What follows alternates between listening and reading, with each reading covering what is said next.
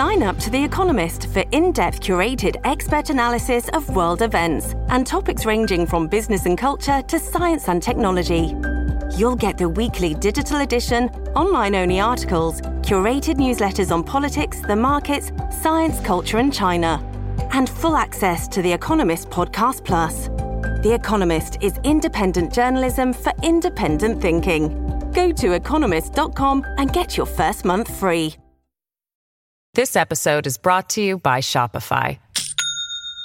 Do you have a point of sale system you can trust, or is it a real POS? You need Shopify for retail. From accepting payments to managing inventory, Shopify POS has everything you need to sell in person. Go to shopify.com/system, all lowercase, to take your retail business to the next level today. That's shopify.com/system. Another one bites the dust. Ohio insurrectionist who stole booze from the Capitol building is found guilty in a federal trial. His defense: Trump made me do it. The federal judge in that case calls Trump a charlatan. Disgraced ex-Trump lawyer and Borat fluffer Rudy Giuliani unlocks his phone devices for the special master as the Department of Justice starts getting closer to its charging decision. Wannabe fascist Governor Ron DeSantis of Florida proposes a racist gerrymandered map violating the U.S. Constitution, the Florida Constitution, Florida's anti-2010 anti-political gerrymandering amendment. Even the Florida GOP believes Governor DeSantis has gone too far. $137 million verdict against Tesla in San Francisco in favor of an employee who experienced horrific discrimination is reduced to $15 million. Tesla argues this was only garden variety emotional distress. Elon Musk attempts a hostile takeover of Twitter, and Twitter responds with the poison pill. We will break down the corporate intrigue and what it means. Marjorie Taylor Greene uses the Madison Cawthorn defense that Congress somehow granted perpetual immunity and amnesty to all insurrectionists forever into the future to go ahead, run for federal office, insurrectionists. And the judge says, not so fast in that case in Georgia. The most consequential legal issues of the week affecting the lives of all Americans. We break it down. This is Legal AF. Ben Meiselas is joined by Michael Popak. Michael Popak, how are you? I'm doing great. I'm breathless by your introduction. We can only halfway meet the expectations of our audience based on that presentation, but we're going to try really, really hard. Oh, we have to run back the introduction, though, that you did with Karen Friedman Agnifilo. Y'all need some work on that one. I'm going to have salty. Did you see that one? Oh, no. I'm Michael Popak, and I'm Karen Friedman Agnifilo. It seems like a payback. Joke SNL intro you guys did last week. This is Popak. Obvious payback for the hamper comment. And I want to address the hamper comment. And by the way, you're looking quite dapper today, and I think my hamper comment made you move up your game. Level up.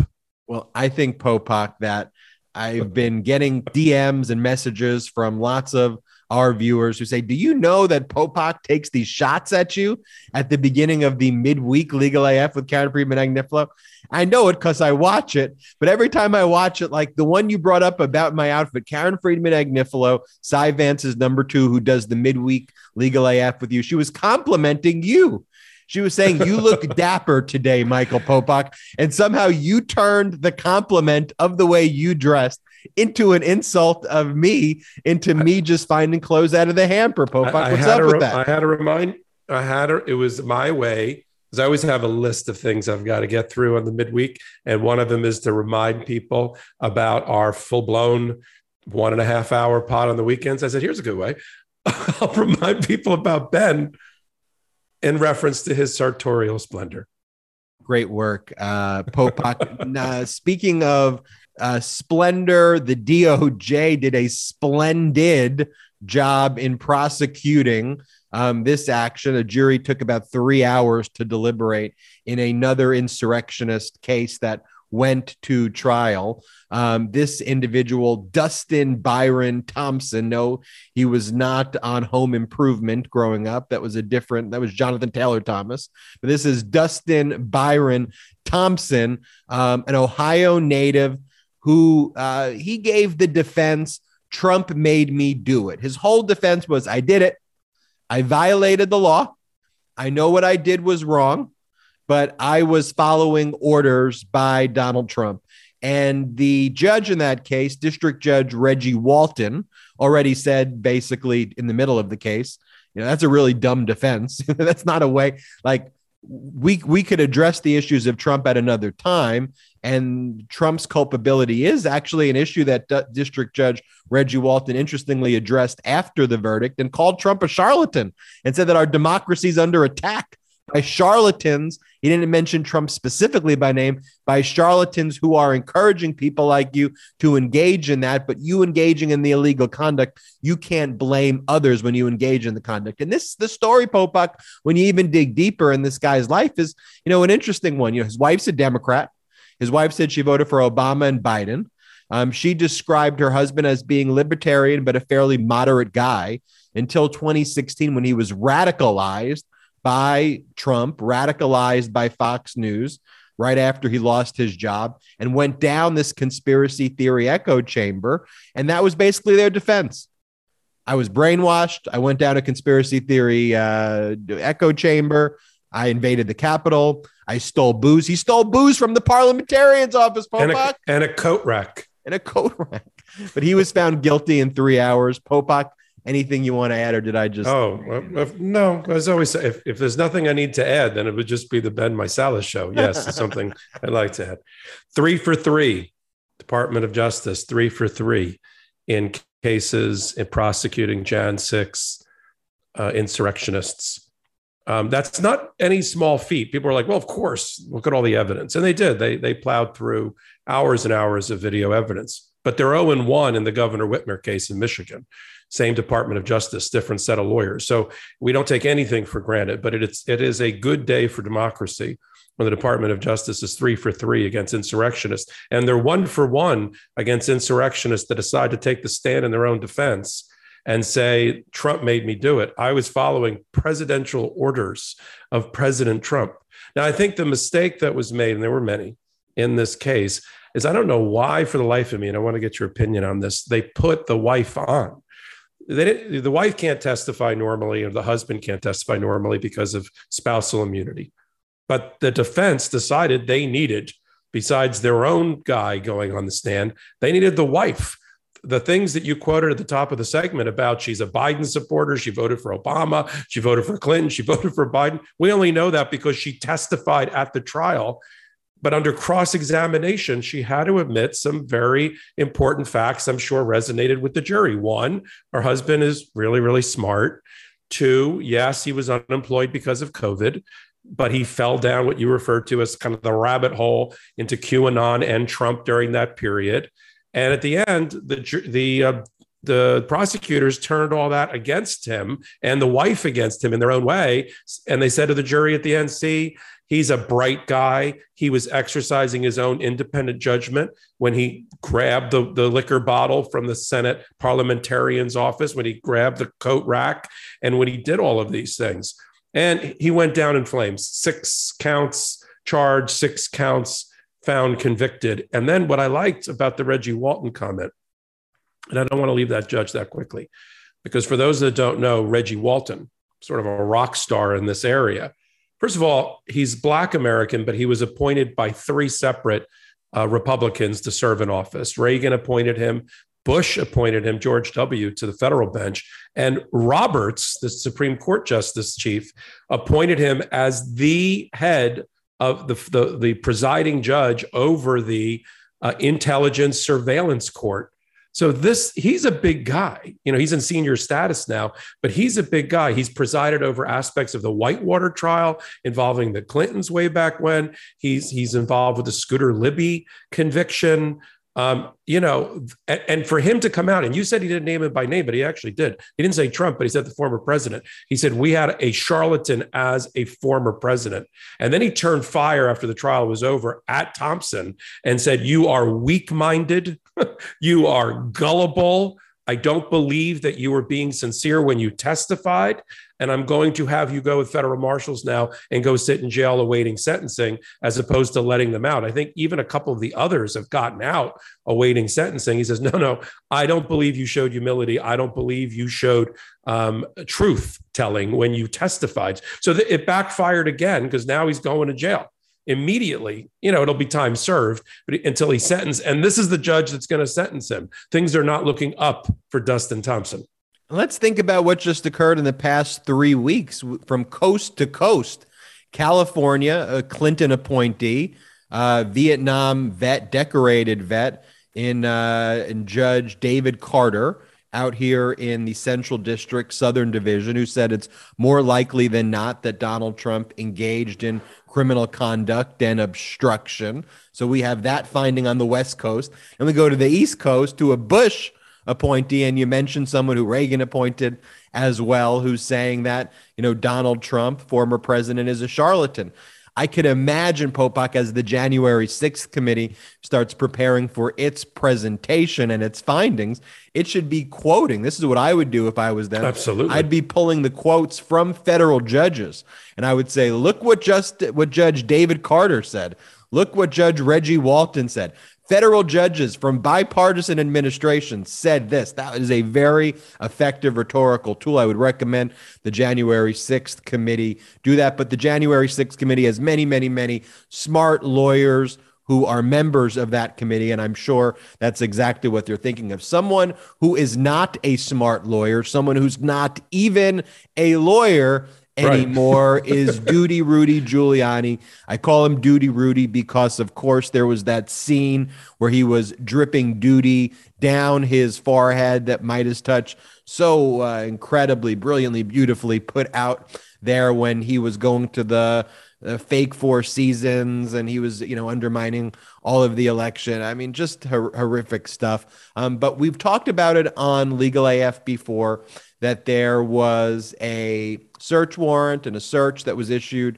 How long ago was it, Popok? Over a year ago? 1 year ago, you and I talked about the 18 devices being picked up by a dawn raid, a 6 a.m. raid by the Southern District, New York prosecutor's office. And so we broke down the issues on past Legal AFs because Rudy Giuliani, the same way that guy Eastman, the professor that was the subject of the California David Carter case. See how all these things work together? Asserting attorney-client privilege with Trump, same thing that Rudy Giuliani's saying as why they don't have to turn over devices. Because that case on the West Coast involved in David Carter's federal court with John Eastman was a case, and the judge who was presiding over that case was just resolving the discovery dispute. The judge did an in-camera review. The judge reviewed those documents on the West Coast.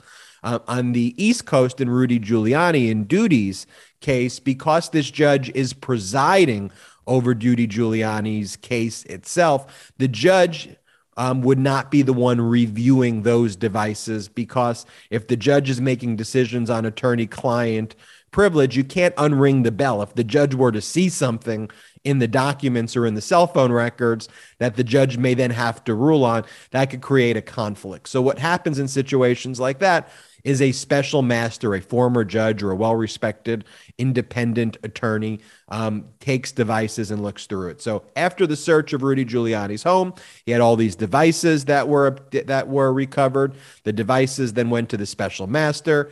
There was like 25,000 documents or 25,000 messages. The judge had the task, or the special master rather, had the task of going through these messages. Duty Giuliani made some privilege claims over certain ones. The judge had previously ruled that a lot of those privilege claims don't apply. Some did apply, but a lot of them didn't apply. There were 94 privilege assertions by Giuliani, and former Judge Barbara Jones, the special master, found that he was wrong 50 out of the 94. 40 she found were privileged and are not turning over to the government, and the rest she turned over to the government. And now Giuliani had to unlock his phone devices. I mean, I'm sure he had an Apple phone, and these devices are fairly, they have strong encryption, and it's hard to get in without the passwords. Even like FBI struggles to get into these devices without the passwords. So Giuliani had to give over the passwords, and that's going to facilitate the final review of these documents before the charging decision is made. Popok, what's going on here? A couple of comments. Rudy, having been disbarred, facing $1 billion Dominion voting verdict and a bunch of other lawsuits, he even says nutty things on television. We have a local NBC affiliate here, NBC New York, and he gave an interview last year where he basically taunted the Southern District New York prosecutors. He said, if they were nicer to me, I may provide them my passwords. I'm sure that was part of the behind the scenes negotiating between his lawyers and the Department of Justice, where they said, we didn't appreciate when you're like taunting us on the passwords. If you make us go through the exercise of breaking into your phones, which, as you noted, Ben, are very difficult to break into, even if Apple helps, it's very difficult to break into the encryption of these phones. So he's now given them either the passwords for 3 out of the 18 devices, or he's given them a series of potential passwords. The media reports on this are a little bit dodgy, but they've opened up 3 of them. And what people think, and just to remind everybody, this is the prosecution focus is on whether Rudy Giuliani was an undisclosed foreign agent representing elements of the Ukraine and trying to get the elements that want to destroy Ukraine, the Russian oligarchical elements that wanted to help Putin with his invasion of Ukraine. Yeah, it's hard to believe we're talking about Ukraine before they have now been the victim of a major assault on their sovereignty and a war. But at the time, under that moment, it was whether Rudy worked covertly to try to get the American ambassador to the Ukraine, Maria Yovanovitch, removed from office because she wouldn't do somebody's bidding to have Zelensky appoint a prosecutor to look into Hunter Biden and Burisma to bring down Joe Biden. I mean, this is how convoluted this all is. And that's what they're in his Rudy Giuliani's former office that he used to head, the Southern District of New York U.S. Attorney's Office, is investigating their former boss to determine whether he committed those crimes or not. And the text messages back and forth get to the bottom of it. So I assume, even though they've had these devices for a year and they're just getting around to getting some passwords, this thing is moving at a more rapid pace, and they're going to have to. I would hope that in 2022 they make a decision whether to prosecute Rudy or move on. Isn't it obvious, Popok, what Trump told Putin in Helsinki? What they talked about, or what? What do you think he told him, Ben? Well, based on what we know now, especially all of the plans that Russia had, not just, starting with the annexation, their invasion, a lawful invasion of Crimea, but their invasion plans were underway to take over the whole of Ukraine. And all we hear about is Rudy Giuliani dealing with Ukraine, Trump threatening Zelensky. Isn't it obvious that Putin was just relying that Trump was actually going to win the election, and that he was just going to get a free pass to go into Ukraine and take over the whole of Ukraine before achieving another? It's just so obvious. That's what they talked about at Helsinki. Jan 6th has been, many, many commentators, including you and your brothers, I think rightfully have pointed to Jan 6th as lighting the fuse for Putin to do what he was going to do in Ukraine as well. And it's mind-boggling. I don't know if you caught it, Ben. You probably did. That Trump was giving another one of these rambling phone-in interviews to his favorite media outlets like Fox, and he actually, instead of attacking Putin and trying to start World War III and the genocide and war crimes that he's committed, he attacked NATO. You have a former president of the United States during wartime, where we are working through a very, very difficult period in trying to avoid World War III, yet to support Ukraine, who attacks NATO this is like FDR, if he lived while Truman was still alive, phoning into a radio show, taking a pot shot at Truman during World War II and how it was being managed. I mean, it's just mind-boggling that he's allowed to even take to the airwaves any longer. Well, and you think about the alliance of fascism around the country and what they're trying to do today to still intervene and intrude on our democracy. And you think about authoritarian regimes across, you think about, Putin's collusion with Trump. And, is this even a headline anymore? Or did the media just somehow forget? Or is it just one day news that Saudi Arabia and their sovereign wealth fund gave Jared Kushner, who's never been an investment manager, $2 billion, to which Kushner will get at least a 2 to 3% management fee and get to put that money in all of the various Trump endeavors? We don't talk about that, or that, a footnote in that story is that Steve Mnuchin got $1 billion. And Mnuchin got $1 billion and Jared Kushner got $2 billion. But what about the Hunter Biden laptop, Ben? Isn't that more important? But the thing is, Popak, that proud pro-democracy media needs to educate people on what is really going on there, because the void, when you don't have intellectual media, when you don't have hard-hitting media, the type of stuff that we're doing is the bullshit, like the laptop garbage fills the void. And you have people like Judge Reggie Walton, who's appointed by Bush, who's out there saying our democracy is in peril by charlatans. It's funny. It's funny. You took a rightful criticism of mainstream media last week, and somebody on one of our Twitter feeds or reviews of the podcast said, "Oh, I turned it off immediately." Don't they realize they're on media? That Popak and Ben are media. They're on social media.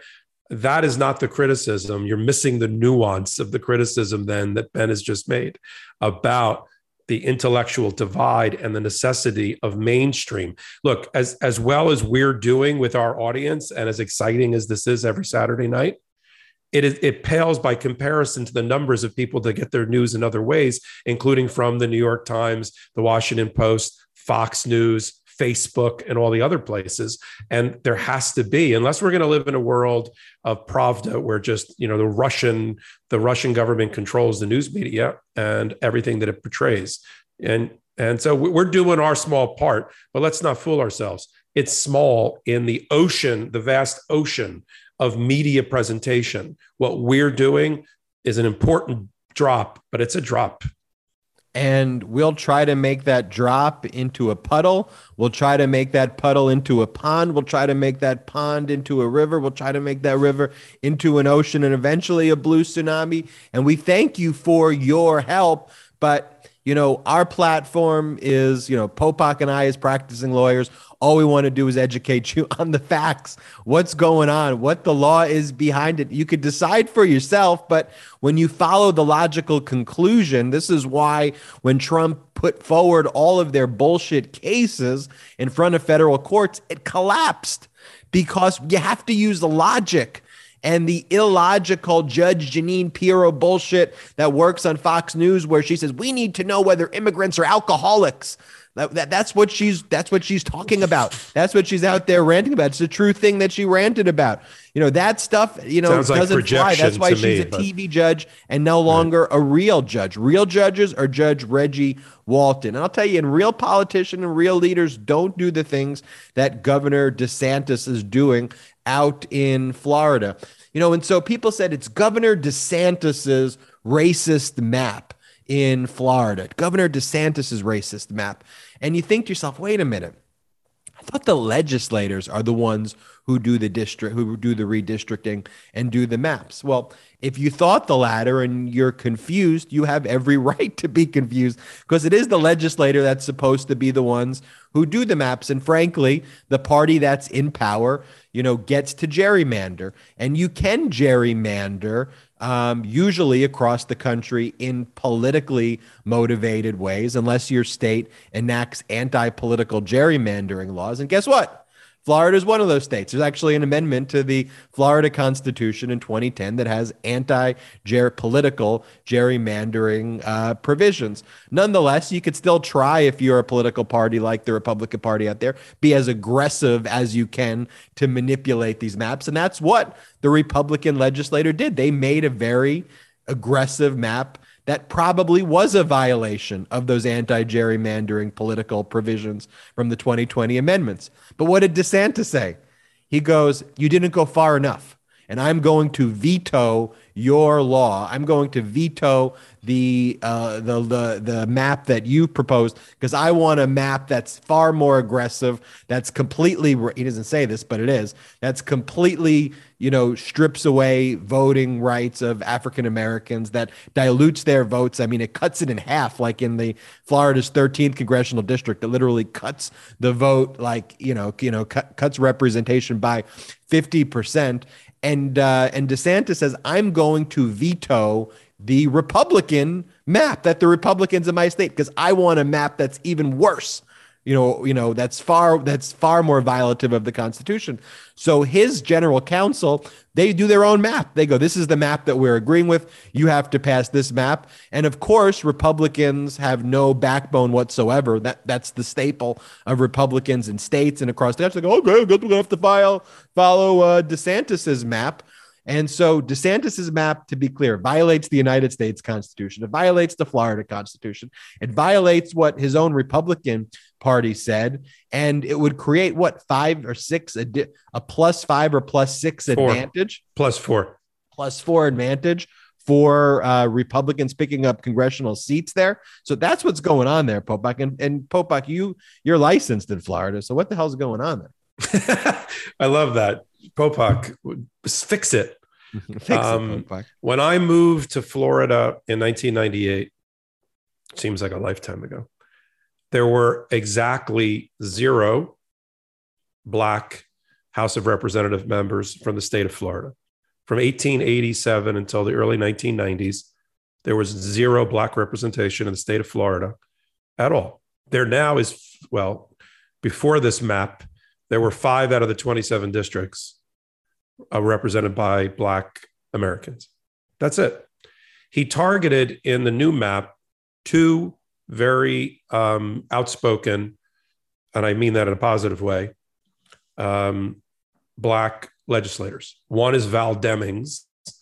You will recall she's the former Orlando police chief and was on the short list for the vice presidential slot that was given with that Kamala won, that Kamala got from Joe Biden, but Val Demings, who's thought about running for Senate as well. And Al Lawson, who represents Jacksonville down to Tallahassee, a historic Black district, the 5th district, where 50% of the population in that region of Florida up by Jacksonville and Tallahassee at the top of the state are Black. Now, the number of disgusting and immoral things that happened on the day that DeSantis went forward with this map, let me count the ways. One of them, he signed it on Martin Luther King Day. That's one, because that's what DeSantis does. That's an FU, big middle finger to all Blacks and thinking progressive people in the state of Florida. Second thing he did is he said, with I guess biting his tongue or tongue in cheek, he said, I'm gonna pass a race blind map. Well, race blind map would create more Black seats and Hispanic seats in the state of Florida, not less. But his map actually increased by white Republicans four more. So every 10 years there has to be redistricting off of the census. We've touched on it. We haven't really talked about it. This census was marred by COVID because they had to complete it during COVID, and lots of people didn't answer the door or didn't participate because they were sick, dying, ill, or had moved. And so the census numbers are off, but frankly, the U.S. Constitution doesn't account for a nationwide pandemic that adversely impacted more minorities than white people in terms of the numbers and in terms of counting. But that's the result we have. So the legislature, which is what you just said, the spineless Florida legislature, went one step further, Ben. They passed in a special session. They turned the map over to the governor because DeSantis, while he's a leading candidate to be the Republican nominee against Joe Biden, he is right now the Leviathan of Florida. He is getting everything done that he wants. He has ultimate omnipotent power right now in the state government. He just passed, we won't talk about it today, but we'll talk about it again. We talk about abortion. He just passed a 15-week abortion ban in the state of Florida to match Mississippi.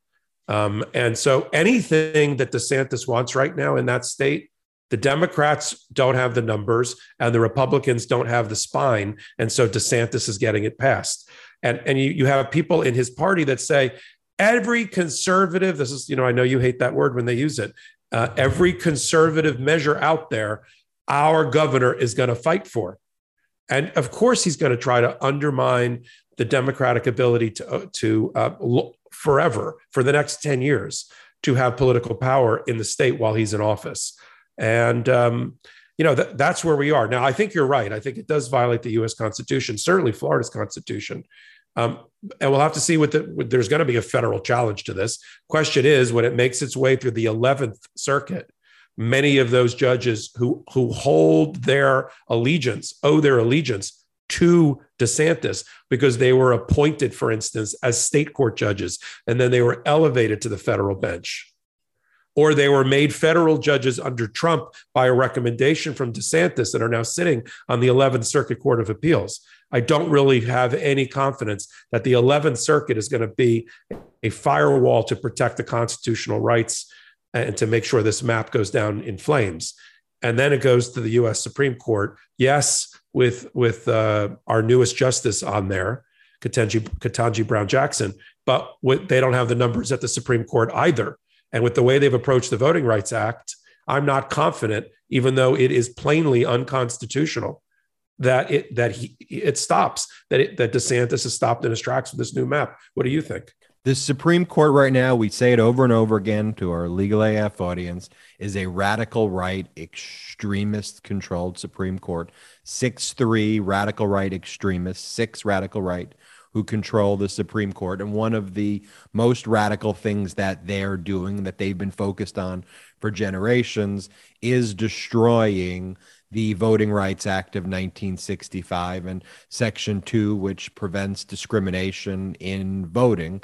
And the Supreme Court, dating back to 2013, destroyed what was called the pre-clearance requirement. We've talked about this on prior Legal AFs, which had the Department of Justice or 3-judge panels reviewing maps before they can actually go into effect. And so pre-clearance for the first time has been removed since the new census has been created. There's also been this principle dating back to a case, I think it was in 2006 or 2008, the Purcell case, called the Purcell principle, which the Supreme Court basically uses to rubber stamp the racist gerrymandered maps of Republican legislators, kind of in a hand-in-hand kind of collusion conspiracy, if you will, although conspiracy makes it sound like, oh, it's hypothetical, but this is what is really going on. So the Purcell principle says, as you get closer and closer to an actual election from taking place, the court should not be stepping in to rule to alter maps at that given point in time. So the strategy by radical right extremist governors, as the radical right extremist Supreme Court uses this Purcell principle, this is what the radical right governors say. Let me wait and do our maps. Let me kind of delay this process until very close, right before the elections are going to take place. Because doesn't it seem fairly irresponsible that all of these states are just doing their maps now, or like the maps are just kind of coming out? Like, isn't it like elections are coming up? What's the incentive to do it early? Right. There's no incentive to do it early. There's no incentive to do it early because you put forward the racist. Yeah, you put forward the racist maps very close. And then when civil rights groups, and remember, with pre-clearance, the maps would never be approved in the first place. So now without pre-clearance, the racist maps get approved, and the burden has shifted to civil rights groups to challenge the racist map versus the burden being put on the map maker. And so then when the challenge comes in, the argument that's made is, oh, we're too close to the election now. We can't do anything. Sorry. And that's actually being bought by the Supreme Court to uphold these racist maps, then installing the fascists to then put more racist maps and install more laws. So that's what's taking place. That's just the objective facts, Popak, right? I mean, that's it. Yeah, it's a terrible biofeedback loop of bad racist behavior. But it's not complicated. Like I just explained it, people. Like it's really not more complicated than what I just said. But all right, again, so how do you fix it? So we like to tell people, how do you fix it? It starts and ends with the election cycle. Get rid of the governors, get Democrats and progressives into office. And the state legislatures are really important. Sometimes people only focus on the federal. Who's running for president? Who's my senator? Who's my congressperson? Those are important. Who's your school board member? Who's your municipal mayor? Who? Because those people are now in the feeder stream to get higher elected office in your state. Right. So get good Democrats into mayoral positions, Board of Education positions, county commissioner positions. Let them run for and be elected to federal judge. I'm sorry, state court positions. Because then when there's an opening at the federal level, at the governor level, at the state house level, those are the people. They don't come from nowhere. I mean, some business people try to buy a seat, and that happens all the time. But usually it's done through grassroots moving up through and these different positions. Start now. Get officials that you like, or run for office yourself, and get control of the governor mansion and the state legislatures, because those are really, really important to voting rights, to voting restrictions, to voting suppression, to maps. And it starts with also education and talking about the issues that you and I are talking about that simply are not being covered in other places. Our media is so focused on the wrong issues, on telling the wrong issues. If you have an hour show, so what I described, I said this yesterday. I was being interviewed by an inn of court for one of their views on like the intersection of law and media. And I was like, if you were to see like two cars in road rage, like meeting on the street, and see them kind of yelling at each other back and forth, and then say, can you tell me what's going on? You would have no clue what's going on. Like that's the state of the media right now, and that's what's being framed by the media that, is supposed to be the ones that are objective, the CNNs or even the MSNBCs. You put up like two boxers, one that represents this side, one that represents this side. You spend 2 minutes on an issue. You have them yell at each other, like two chihuahuas. And then you go to a commercial. How are you as a consumer of information? How are you as someone trying to get news even supposed to learn what's going on by watching two chihuahuas bark at each other? Instead, the whole framework of media needs to be changed.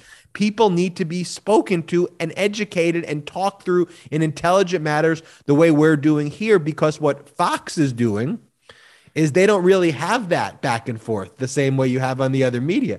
They just have the injecting the fascist stuff right into the veins constantly on a loop. So going back to the very first story we covered, the people like that Thompson guy in Ohio, who was a moderate libertarian person whose wife was a Democrat, he lost his job. He's looking for data.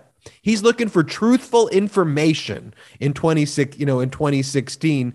And the truthful information is, look, Democrats are fighting for unions. Democrats are fighting for apprenticeships. Democrats are fighting for the jobs, for job security, and Republicans are trying to break all of those things. That's not being discussed.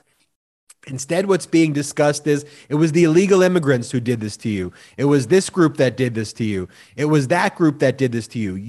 You are a victim of everything else. And that's what Fox is telling them, and then when they engage in this conduct, they're completely accountable for their own conduct, but we have to recognize they are being radicalized affirmatively by these networks, and the mainstream media is not doing anything to help. Legal AF, we're not two chihuahuas. That might be our new motto. But welcome to Legal AF, not two chihuahuas. Not chihuahuas. Two human beings. This episode is brought to you by Shopify. Do you have a point of sale system you can trust, or is it a real POS?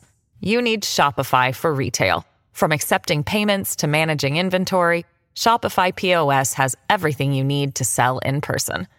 Go to shopify.com/system, all lowercase, to take your retail business to the next level today. That's shopify.com/system. Who have an educated conversation, knowing what their audience wants to hear and is thoughtful and mindful about it and the responsibility about it. I told you and the brothers, I had a very heartwarming, inadvertent experience recently. First time since we've been doing this podcast. I was out to dinner on Friday night in Manhattan, and with my girlfriend. We were just having dinner in a place. And I noticed that there was another table near us. And a couple of times I made eye contact with the person at the table for no reason, just like they were next to us. But on the way out, that person came over to the table and said, "Are you Michael Popok?" And I said, "I am." And she said, "I'm a Legal AF listener. I live in Brooklyn. And I just want to tell you that I have learned so much." This is like a direct quote. "I've learned so much, and what you do is so important. I just wanted to thank you." And I didn't push back. I said, "Thank you so much for that. Are you on Twitter with us? Are you on, like, what's your handle?" And she just, I'll give her credit. She was like, "No, I'm not really on any of those things." It's like the silent group that's watching us that doesn't participate at the nighttime and the Twitter and all that. But we're resonating with. And the second thing that I take away from what you just said is the importance. We're on now episode 60, not including what we do on the midweek edition, where we're up to about 14 or 15, so 75 episodes. And we use this to build. We don't forget about our stories in the past. We tie things together. You'll say, or I'll say, "Remember 5 podcasts ago? Remember last year? Remember this concept that we took?" Who right now, for instance, beside the brothers on the Brothers podcast or Legal AF, who's talking about Ginny Thomas and Clarence Thomas anymore, now that the mainstream media has moved on completely from it after 2 weeks of chihuahuas? "Oh my God, Ginny Thomas, Clarence Thomas should recuse himself. Oh, what do we do?" They've moved on because it's no longer interesting to them, because it's only interesting, if it bleeds, it leads in journalism. That's not bleeding anymore. But you, me, your brothers, all the other podcasts in the Midas Touch stable of podcasts, talk and think about these things every moment, every day, to bring it to our listeners, followers, and audience.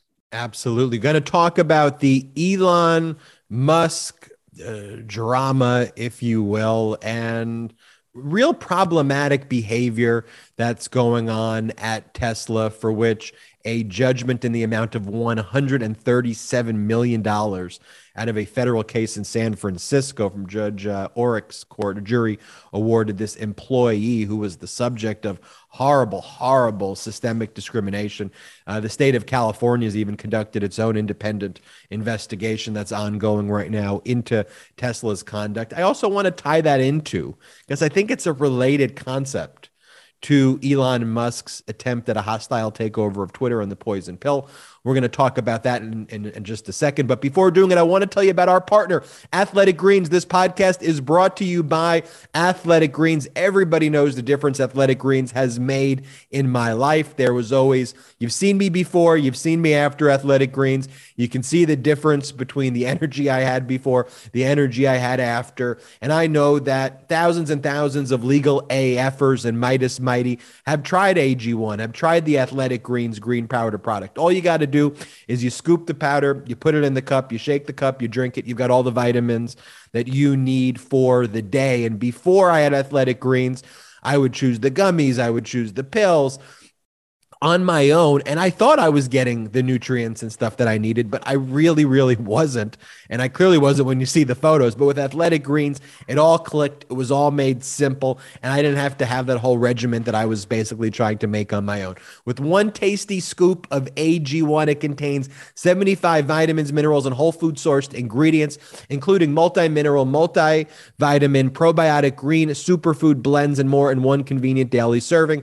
This special blend of high-quality quality, bioavailable ingredients and a scoop of AG1 work together to fill the nutritional gaps in your diet, support energy and focus, aid with gut health and digestion, and support a healthy immune system, effectively replacing multiple products or pills with one healthy and delicious drink. And as the research changes, so does AG1, and most nutritional products come to the market never change. There's been over 53 improvements over the last decade and counting with AG1. It's lifestyle friendly, whether you eat keto, paleo, vegan, dairy-free, or gluten-free, and it contains less than 1 gram of sugar, no GMOs, no nasty chemicals or artificial anything, while keeping it tasting good. So join the movements of athletes, lifeleets, legal A efforts, and take the nutritional product that they and you really need in the simplest manner possible. Take ownership over your daily health. That is Essential Nutrition. And to make it easy, Athletic Greens, get this, is going to give you an immune supporting free 1-year supply of vitamin D and 5 free travel packs with your first purchase if you visit athleticgreens.com/legalaf today. Again, simply visit athleticgreens.com/legalaf and take control over your health and give AG1 a try. I promise you, I use Athletic Greens. It's made a huge impact on my life. athleticgreens.com/legalaf. Popok, I want to talk about these two stories. They're really, to me, a continuation of the same story in many ways. They're being covered as two separate stories somewhat in the media, but I think that they're very similarly and interlocked. So the first one, though, is that the judgment we heard about, we covered this, I believe, on an earlier Legal AF judgment against Elon Musk. There was a trial held. It was an employment discrimination case. An individual working at Tesla's facility out here in California sued in federal court Tesla for this conduct. I mean, repeated uses of the N-word against this individual. I mean, just some of the most dastardly, despicable conduct, retaliation, intimidation that you could ever possible imagine. Death to all N-word written over and over again against this one elevator operator and it went downhill from there. Yeah, so $137 million verdict awarded in favor of the employee, which was one of the largest, if not the largest, employment. It's the largest, in California. Major part of that was punitive damages, the economic damages and the emotional distress damages. I think the emotional distress damages were in the $6.6 million range. There's economic damages. And then the rest were, $100 million of like punitive damage. 130 million in punitives. 130 in punitive damages. So 130 punitive, 7 million in emotional distress and economic damages. When you get a verdict like that, Popok will talk about kind of the criteria for punitive damages that the Supreme Court has ruled on. That is one of the reasons you can't have punitive damages over a certain multiple of a certain amount of damages. But here, the judge reduced the emotional distress and economic damages on appeal. So Tesla appealed. It wasn't a formal appeal to the Court of Appeals. They filed a motion with the district judge who was overseeing the case. The district judge, Judge Orrick, looked at their motion to reduce the verdict. So after you get a verdict, you can file a motion with the judge that basically says, hey, the jury got it wrong here. We need you to step in, judge, and reduce the amount. That's what Tesla filed here. So to be clear, it didn't go to the Ninth Circuit Court of Appeals. It may in the future go to the Ninth Circuit Court of Appeals. But here the district judge did reduce the $137 million verdict to $15 million in a verdict, and said that the economic and non-economic damages, the maximum he believed here was 1.5 million. And then the rest of the damages, the remaining 13.5 million, which satisfies the constitutional limits. It's the max for punitive damages, was 13.5 million. So a total verdict of $15 million, reduced what the jury awarded from 137 to 15 million. I'm a little disappointed, honestly, in the judge's ruling, reducing the economic and the non-economic damages from 6.6 to 1.5. But in terms of the, punitive damages, he gave the max that you could award that once he reduced the economic damages and non-economic to 1.5. But I thought that reduction of the economic and non-economic damages was a bit, I don't know where that came from. I trust the jury there that they heard the evidence. $6.6 million is a lot of money, but in the swing of things of what the person endured, doesn't sound like the jury didn't know what it was doing there. Yeah. All right. So we get to teach something here, and not to gaslight our audience. We never talked about this Tesla verdict before, but we will now. I don't have to scramble back and find the episode where we talked about this.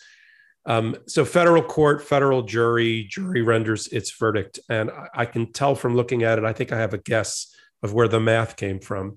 He wasn't alleging, he was an elevator operator working for a contractor that worked in the Fremont, California, Tesla. I guess that's the main Tesla factory at the time. And he was subjected to horrendous, I won't go over it again, horrendous racial abuse to the point where he himself suffered tremendous psychological and emotional damage, which he put on into evidence. So he didn't sue for what you and I call economic damages. Like, I lost my $9 an hour elevator operator job because I couldn't take it anymore and I was constructively discharged. He said, no, I personally cry at night because of the trauma of what I went through. It was so bad in this place. And I want to talk about a comment that the HR director national for Tesla made after hearing the judge's ruling. And I want to get your opinion about it. Just remind me at the end if I don't cover it. So the jury said emotional damages. It's the number that you already described, Ben. And then we're going to penalize under the punitive damage ability that the jury has for wanton and malicious conduct an amount that hits this company where it lives. Okay, let's think about where this company lives. It has a profit last year of $1.3 billion. $130 million punitive damages is 1% of the profit of Tesla. That's sort of where I think the jury came up with the numbers. The plaintiff's lawyers having put on, which they're allowed to do, in this circumstance, the amount of profit and revenue that a company makes. It's the only time you're allowed to get the jury to have that information about a company's profit and loss in this kind of case is at punitive damage time. So the jury said, fine, 1% of that's going to go to this poor gentleman, the largest verdict in the history of racial discrimination in the history of the country for one person. And that's what they came up with. And here's what we think the emotional damages are. The judge in his ruling took it out on Tesla again. And the motion that Tesla made, to be clear, was a motion for new trial, or because the verdict was so outside the legal boundaries of what's permissible, they're entitled to a new trial, probably on damages and not on liability. Or, judge, reduce it down under a doctrine called remittitor under Rule 59 of the federal rules, reduce it down to another number. Now, remittitor is unique, Ben, as you know. It only works if the plaintiff accepts the judge's substitution of the number for what the jury had found. So the plaintiff actually has to say in the remittitor process, okay, judge, I heard your number. It's not the number the jury awarded me, but I can live with it. And I accept that number. If that happens, you have remittitor.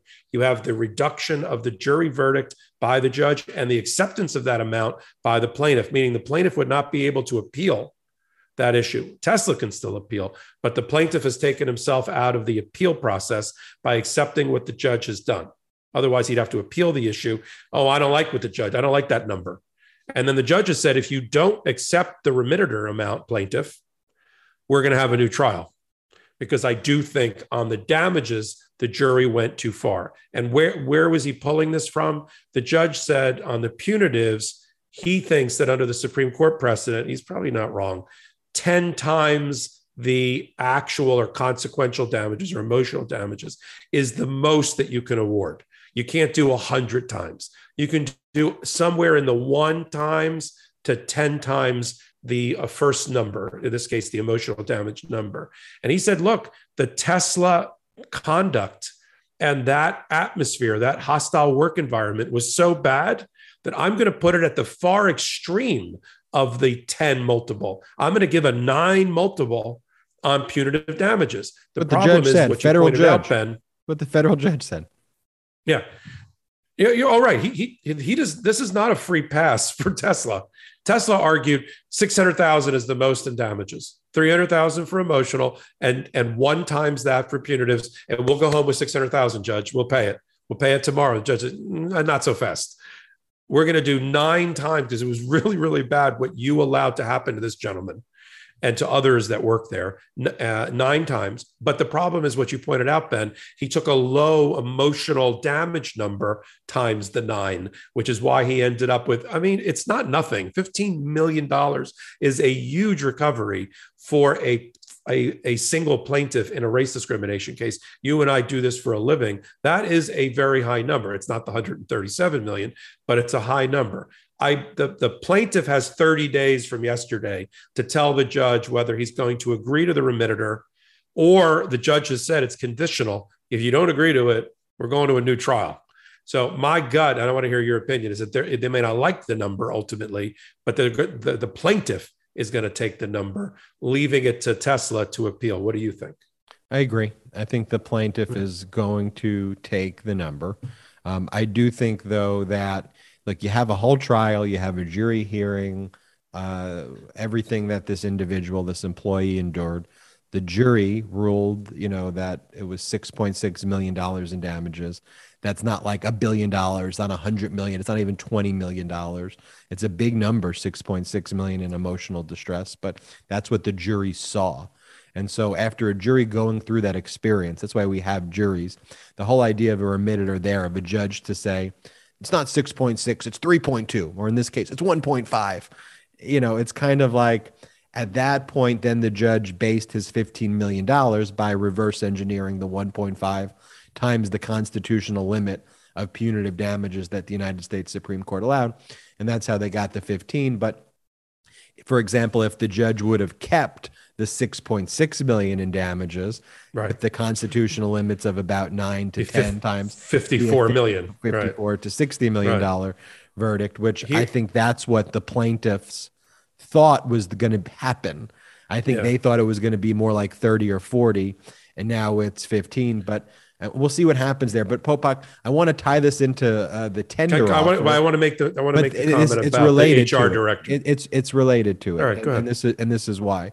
Because we read each other's minds at this point. The HR director said it was garden variety emotional distress. The argument that was made by Tesla is this conduct actually wasn't even all that bad. And one more thing, because you and I read each other's mind. Then one more sentence to her press release. She said, and Tesla will continue to remind everyone that works for the company not to be racists. That's what she's reduced her legal obligations of the company down to, that she has to do a reminder. And we know as practicing employment lawyers that it goes well beyond that of just reminding people not to use the N-word when they're at the office. Well, because to me, though, what's worse than that piece of it, though, is when they say it's garden variety emotional distress that this individual experienced. That was Tesla's argument to the judge. Which is horrific. And so why is that related to the tender offer? Because a entity in Tesla and Elon Musk that believes it's garden variety emotional distress, like it's okay basically to go out and say horrible racist things and that there shouldn't be repercussions for it. That's who wants to take over Twitter. That's who wants to do the hostile takeover of Twitter. That's why you have to read it in context. A company that's being investigated in Tesla by California for systemic racist practices and for its horrible treatment of employees, and Elon Musk, who didn't even want to have a background check, to be potentially a board of director of Tesla, who's been to be a background check of Twitter, who's been in SEC investigations for his pumping and dumping of stocks before, and the way he's gone about communicating stock acquisitions on his Twitter account. He's the one who wants to take over Twitter. So he made an offer this past week, a hostile offer, after it was revealed about a week and a half ago or 2 weeks ago that he had acquired more than 5%, 9% in total, actually, of Twitter stock, making him the largest single shareholder.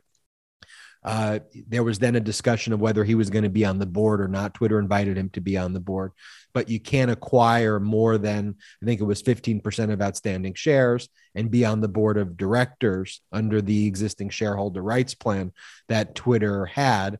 And then so there was this weird press release from the head of Twitter, the new head of CEO of Twitter, saying there's going to be drama ensuing in the upcoming weeks, but we're always going to be valuing, Twitter and what Twitter represents. And so then it turns out that Elon Musk was making a hostile offer, not an invited offer. Twitter doesn't want him acquiring it, to the board of directors, offering, what was it? It was about $54 a share. 54.20 $54.20 a share, 43% or so premium on existing outstanding shares. And this is not there's a difference. It's not a tender offer. This is an offer to the board.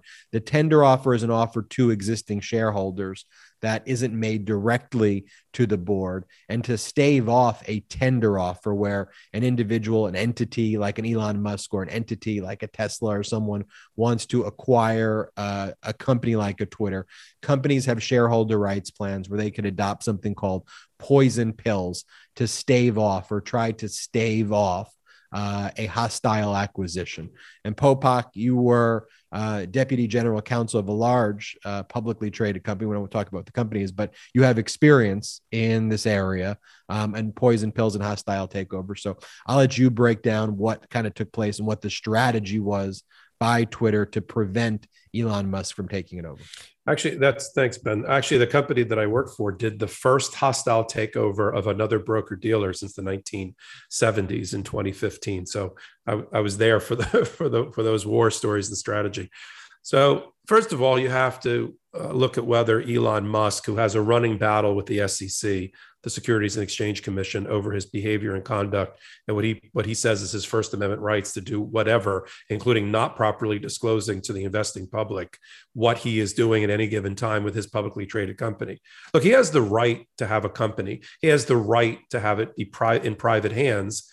But if you're going to go to the market, which Tesla has done, to raise capital and have shareholders, then you're going to be regulated by the Securities and Exchange Commission and other regulators. And he doesn't like that. He chafes under any regulation. He thinks it's complete. This should be really complete anarchy. There are many, many things I like about Elon Musk, including that he sent satellites to Ukraine to help them overcome the Russians. And he did it on a moment's notice off of a tweet from the foreign minister of the defense minister of Ukraine. But there are many things that I look at him and think, what the actual F is he doing?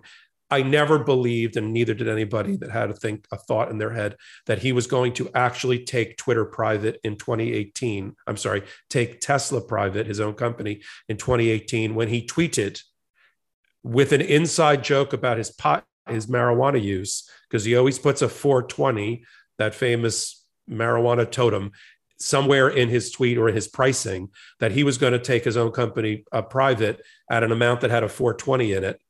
And that he had the investors all lined up for it and had financing for it. That turned out to be false. The SEC went after him and they entered into a settlement agreement related to him never tweeting like that again to the investing public, because all that led was to a gyration of the stock price, which benefited him and hurt other people in the marketplace when he wasn't really serious. Fast forward now 4 more years. I'm in the Mark Cuban camp. I don't think he's serious about the Twitter either. He has another joke price that he's offered, $54.20, which is 5,420, another marijuana smoking reference. He says he has engaged, I think it was Morgan Stanley, as his investment bank, but as wealthy as he is, most of his disposable income is tied up in Tesla stock. He would have to either sell it, and there's limitations of what he can do in his own governing documents of Tesla. He can't sell more than 25% of his stock. He can take loans out against it.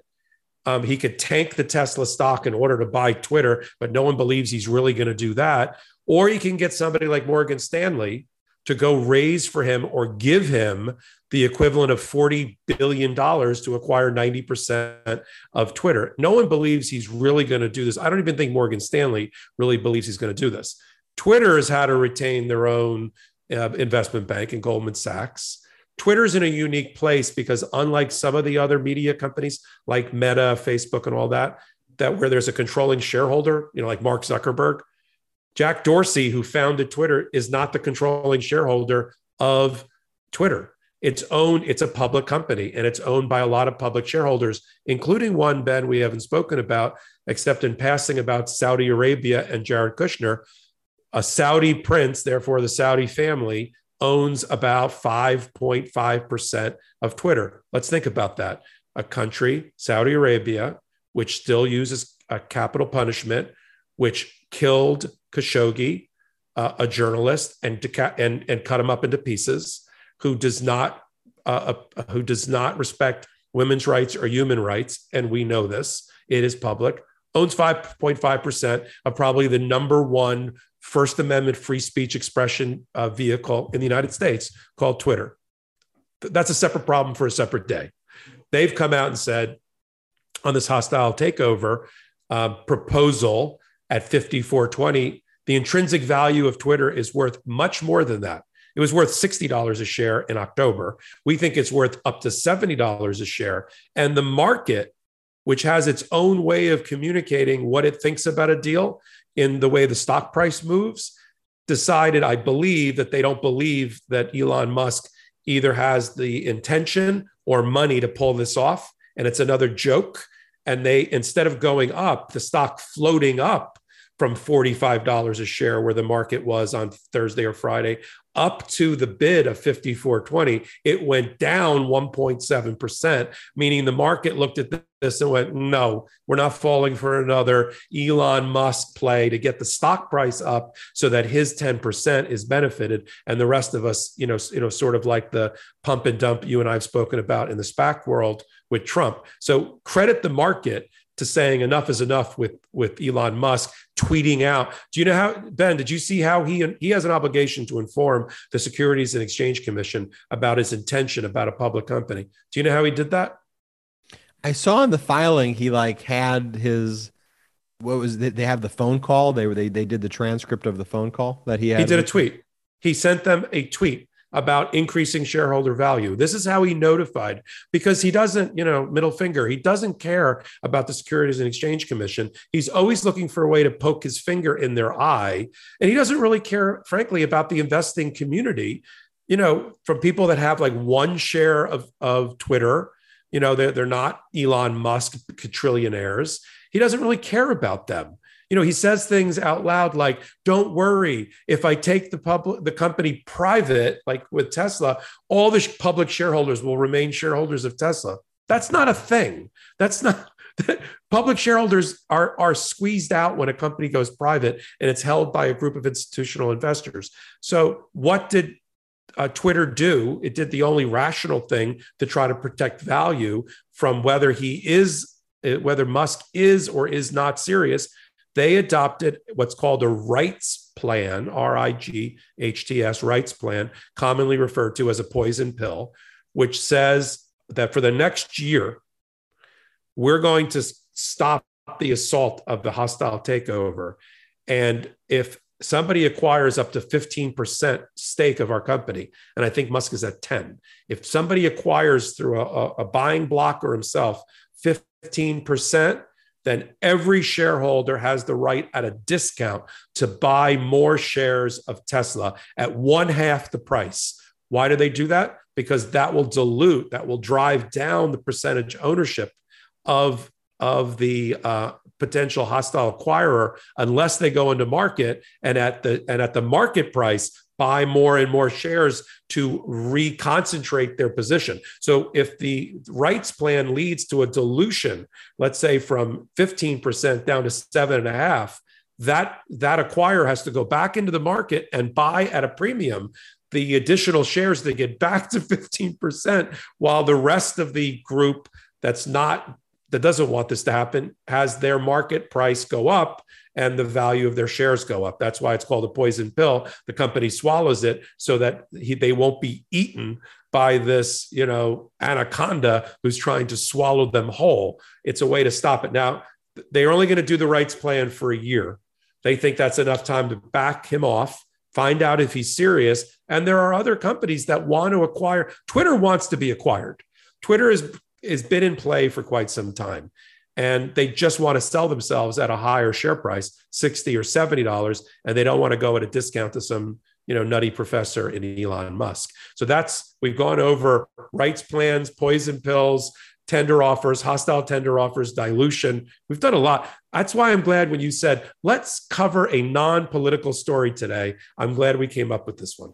Absolutely. One thing I also want to point out, though, is although Elon Musk did agree to provide some Starlinks to Ukraine, he was actually paid for it by the U.S. Agency for International Development, USAID, paid him approximately $2 million, $1,500 per terminal. And so, I just think it's important to say that so that it's not just like out of the goodness of his heart. Like he didn't even donate the $2 million. That's $2 million is like his dry cleaning bill. Although he wears the same outfit being reported by Mashable. And wow, he did not even donate. Yeah. Crazy. SpaceX previously claimed the U.S. didn't give them any money to send the Starlink to Ukraine, but as of April 8th, 2022, this article says that they did in fact get paid for it, and significant money for it. More money for it than the money that they had to pay for the economic and non-economic damages to the employee who suffered under their hands. And so to go into the last topic of the day, Popak, it comes that time where we talk about this Marjorie Taylor Greene insurrectionist body of cases under the 14th Amendment, under Section 3 of the 14th Amendment, which is we'll call it the anti-insurrectionist clause, which basically says if you participate in an insurrection, you can't hold office. And the question is, was this section of the 14th Amendment self-activating? Like, how do you bring a case under the 14th Amendment, Section 3, that says no insurrectionists shall serve office or they shall be removed from office? And this section of the 14th Amendment, and the 14th Amendment was passed following the Civil War when there were insurrectionists. Following the passage, though, of the 14th Amendment and Section 3, Congress passed a law which basically gave immunity to certain insurrectionists who participated in the Confederacy to hold office. It was an olive branch to try to reunite the country. So recently, there's been groups that have been filing these lawsuits against politicians, right-wing radical extremist insurrectionists, participated in January 6th. So one case was against Madison Cawthorn, and Madison Cawthorn raised the defense that you and I both thought was absurd at the time. And Madison Cawthorn's defense is, well, this law that Congress passed after an amendment was passed by the United States Congress, that this law that said that certain insurrectionists who were in the Confederacy could serve in office, that actually what Congress intended to do by passing that law in the late 1800s was to give immunity to all insurrectionists forever and ever and ever in the future. So if you're an insurrectionist in year 3000, what Congress was legislating in the 1800s was you can serve in office. It was immunity forever. And you thought that's the dumbest argument ever. The judge, a Trump appointee, though, bought that argument and dismissed a election board challenge to Madison Cawthorn, because that's how these groups have been attacking insurrectionists. They file claims at the local election board saying you can't allow this person to, be certified to run for office in your district. Then the Madison Cawthorns and the Marjorie Taylor Greenes, they've gone to federal court to basically say you need to enjoin or stop these proceedings from taking place because of this law that Congress passed in the late 1800s that somehow supersedes the United States Constitution and amendments to the Constitution. And so here, Marjorie Taylor Greene parroted the Madison Cawthorn argument. She said, even if I am an insurrectionist, this is the argument. Even if I am an insurrectionist, Congress said that the Confederates can serve in office. So therefore, I'm good. I'm good for all of my conduct. Stop the election board from even ruling on it. And this judge, though, in Georgia was not having it, Popak. Wow, there's a lot to unpack there. One, I want to start with, you saw the comment that she made, Marjorie Taylor Greene, who's a favorite of the pod, always has been, and the Midas brothers. Which comment? She makes a stupid comment every day. No, the comment where she said that that it would be dumb to serve in the military. No. This is you can't rank them. They're just dumb. No, it's the one where she said, "Why are we still talking about Jan 6 insurrection? It was one day. It was just once. It happened just once. Like Pearl Harbor happened just once. World Trade Center happened just once. Just once. It's mind-boggling that she's even able to find her way onto a primary ballot, let alone the possibility of getting elected." Let me pick up with Madison Cawthorn first. The judge there may get overruled, I'm hoping. The Fourth Circuit, which sits, I think, in Virginia, has now called the case up on appeal. Now, they have not issued an injunction to allow the Virginia State Board of Elections I'm sorry, I keep saying Virginia, it's North Carolina. I'm sorry, but stays in the pod. I corrected my own error. The North Carolina Board of Elections stays in the pod. The North Carolina Board of Elections is not going to be able, until the full briefing and oral argument in early May by the 4th, they're not going to be able to decide on Cawthorn's ability and disability, if you will, to be on the ballot. But the 4th has called it up and questioned in their own way what the lower court judge, the Trump appointee judge, has ruled. Fast forward, Marjorie Taylor Greene, and we've talked a lot on the pod about federal court, and it's important who sits there. Well, in the northern, and I would not have thought this going into this case, the Northern District of Georgia has a federal judge who is Nina Totenberg's sister from NPR and the Supreme Court Watch fame. And Judge Amy Totenberg, appointed by Obama, sits in the Northern District of Georgia. And when the wheel of lottery spun to see which judge would get the Marjorie Taylor Greene case, it came up Totenberg. And that was a bad day for Marjorie Taylor Greene, because Amy Totenberg, in her full day evidentiary hearing, has already questioned how possibly the 1872 law could be prospective to give a carte blanche to future insurrectionists. She commented, she hasn't ruled yet, we're still waiting on the ruling. Her comment out loud was, "I don't think it applies prospectively to people's future conduct. I think it applied to the former elected officials off the Civil War who had participated in the Civil War, and that were being allowed back into the Union, if you will, to be able to serve again, and that a federal statute doesn't override the U.S. Constitution. In the hierarchy of laws, just to be clear, rock, paper, scissors, it's U.S. Constitution first, federal laws next. And that's it. U.S. Constitution always trumps a federal law. And so the judge said, yeah, I get that they remove the disability from a certain subset of Civil War veterans and Civil War and people that went with, Robert E. Lee to go lead the Confederacy. But that was a one-time pass, and it doesn't apply to you, Matt, to you, Marjorie Taylor Greene. If she rules that way as the federal judge, it is going to go back to the Georgia Secretary of State, Brad Raffensperger, the guy that got the phone call from Trump to find those votes, who we know is not a Trump fan, who's going to be in charge of the process with the Board of the Supervisor of Elections to determine whether Marjorie Taylor Greene is an insurrectionist, and if she is, whether she goes on the ballot. Now, there is one thing that we've never spoken about, and I want to get your opinion about it.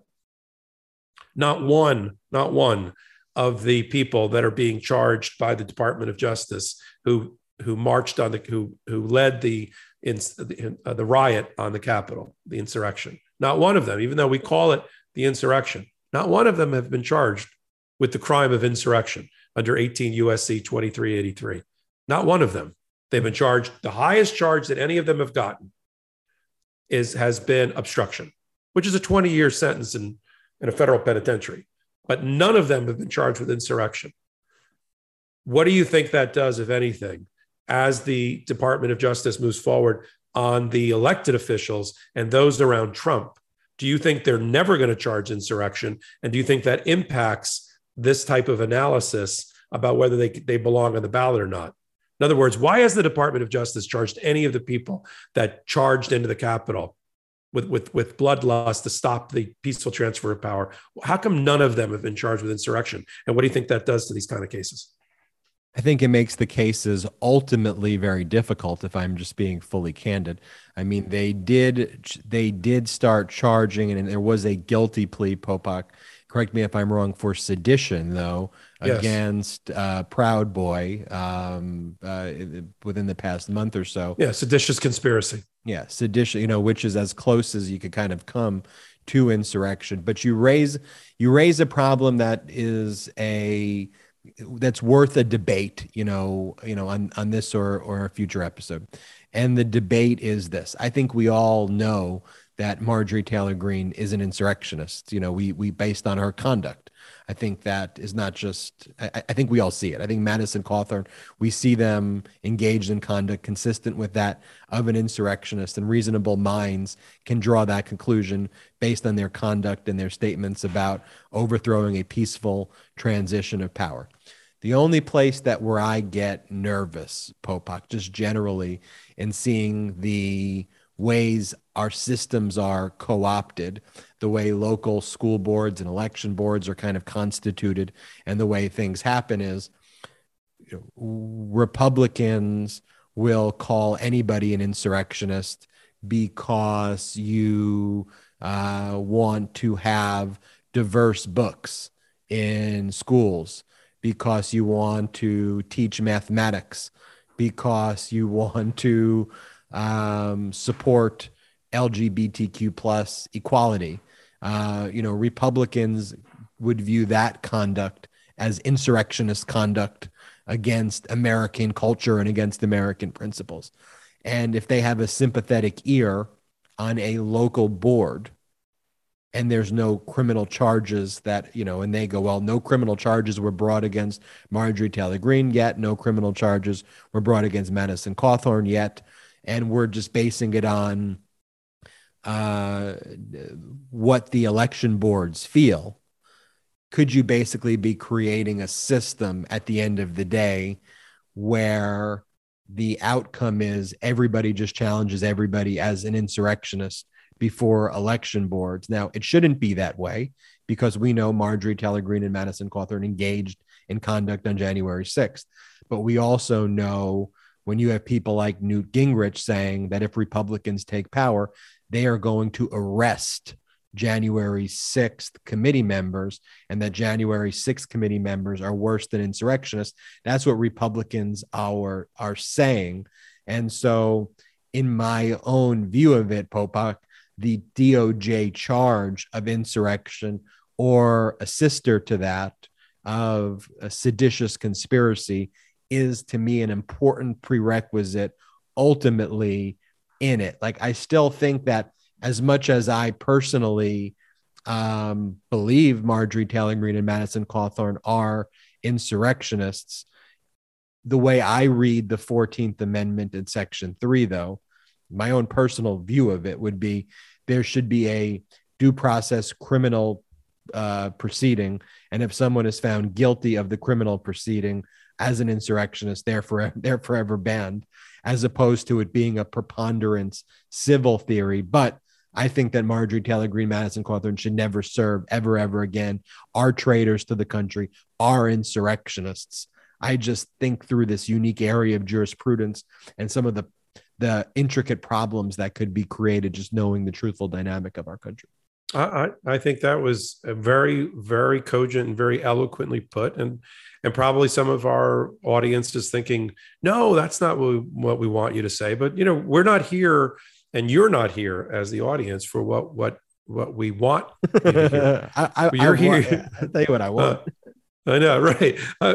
We don't blow smoke or sunshine. And I really appreciate that, because I think that's what's attractive and why you have cultivated with your brothers this audience and these supporters, is because we just did what we just did there.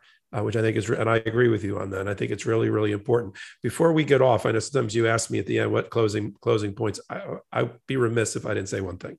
I want to apologize for something that happened that was important to me to apologize for from Wednesday's Legal AF. Now, you might be thinking, Ben, you're going to apologize for that lame opening that you try to do. I'm just thinking, what happens when I'm not on a show? You're issuing apologies. Oh my God. No. I mean, that's why people love us. No, I'm never going to change the way I do an opening. You and I are not the same person. I know some people are surprised by that.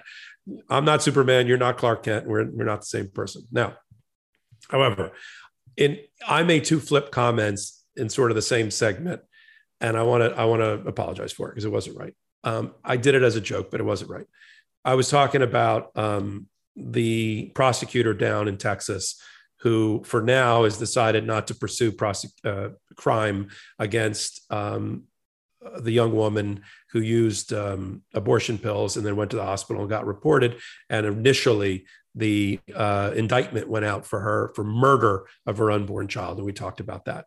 And I made a comment about Starr County, Texas, which is down by the border. And I said something like, wherever that is, as if it's not important. And there's a couple of things wrong with that. One, I didn't mean to do it. I didn't mean to suggest that Stark County is not important, that there aren't Democrats and thinking human beings and women in need of our help, in need of democratic policies in those places.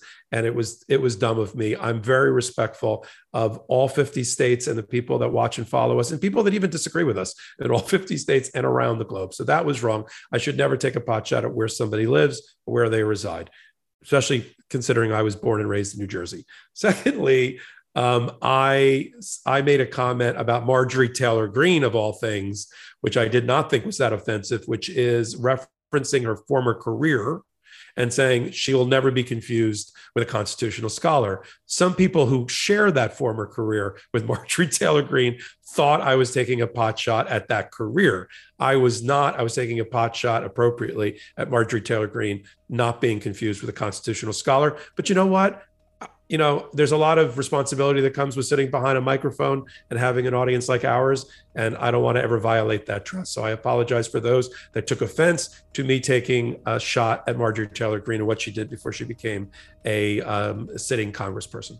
Well, Popok, I always appreciate you ending our episodes on a high note with, we should do the end of the episodes will be just a Popok apology for things he does when I'm not on the pod. It could be a new segment. or when you're on it. I don't care. What's Popok apologizing for? Next week, anyway, thank you very much for watching this episode of the Midas Touch Legal AF podcast. We truly appreciate all of your support. Check out the merch that we sell at store.midastouch.com, store.midastouch.com to get your merch. Special shout out to our sponsor, Athletic Greens. I love Athletic Greens. It's just the greatest. Thank you to all the Midas Mighty for watching it. We'll see you next time on Legal AF. Shout out to the Midas Mighty.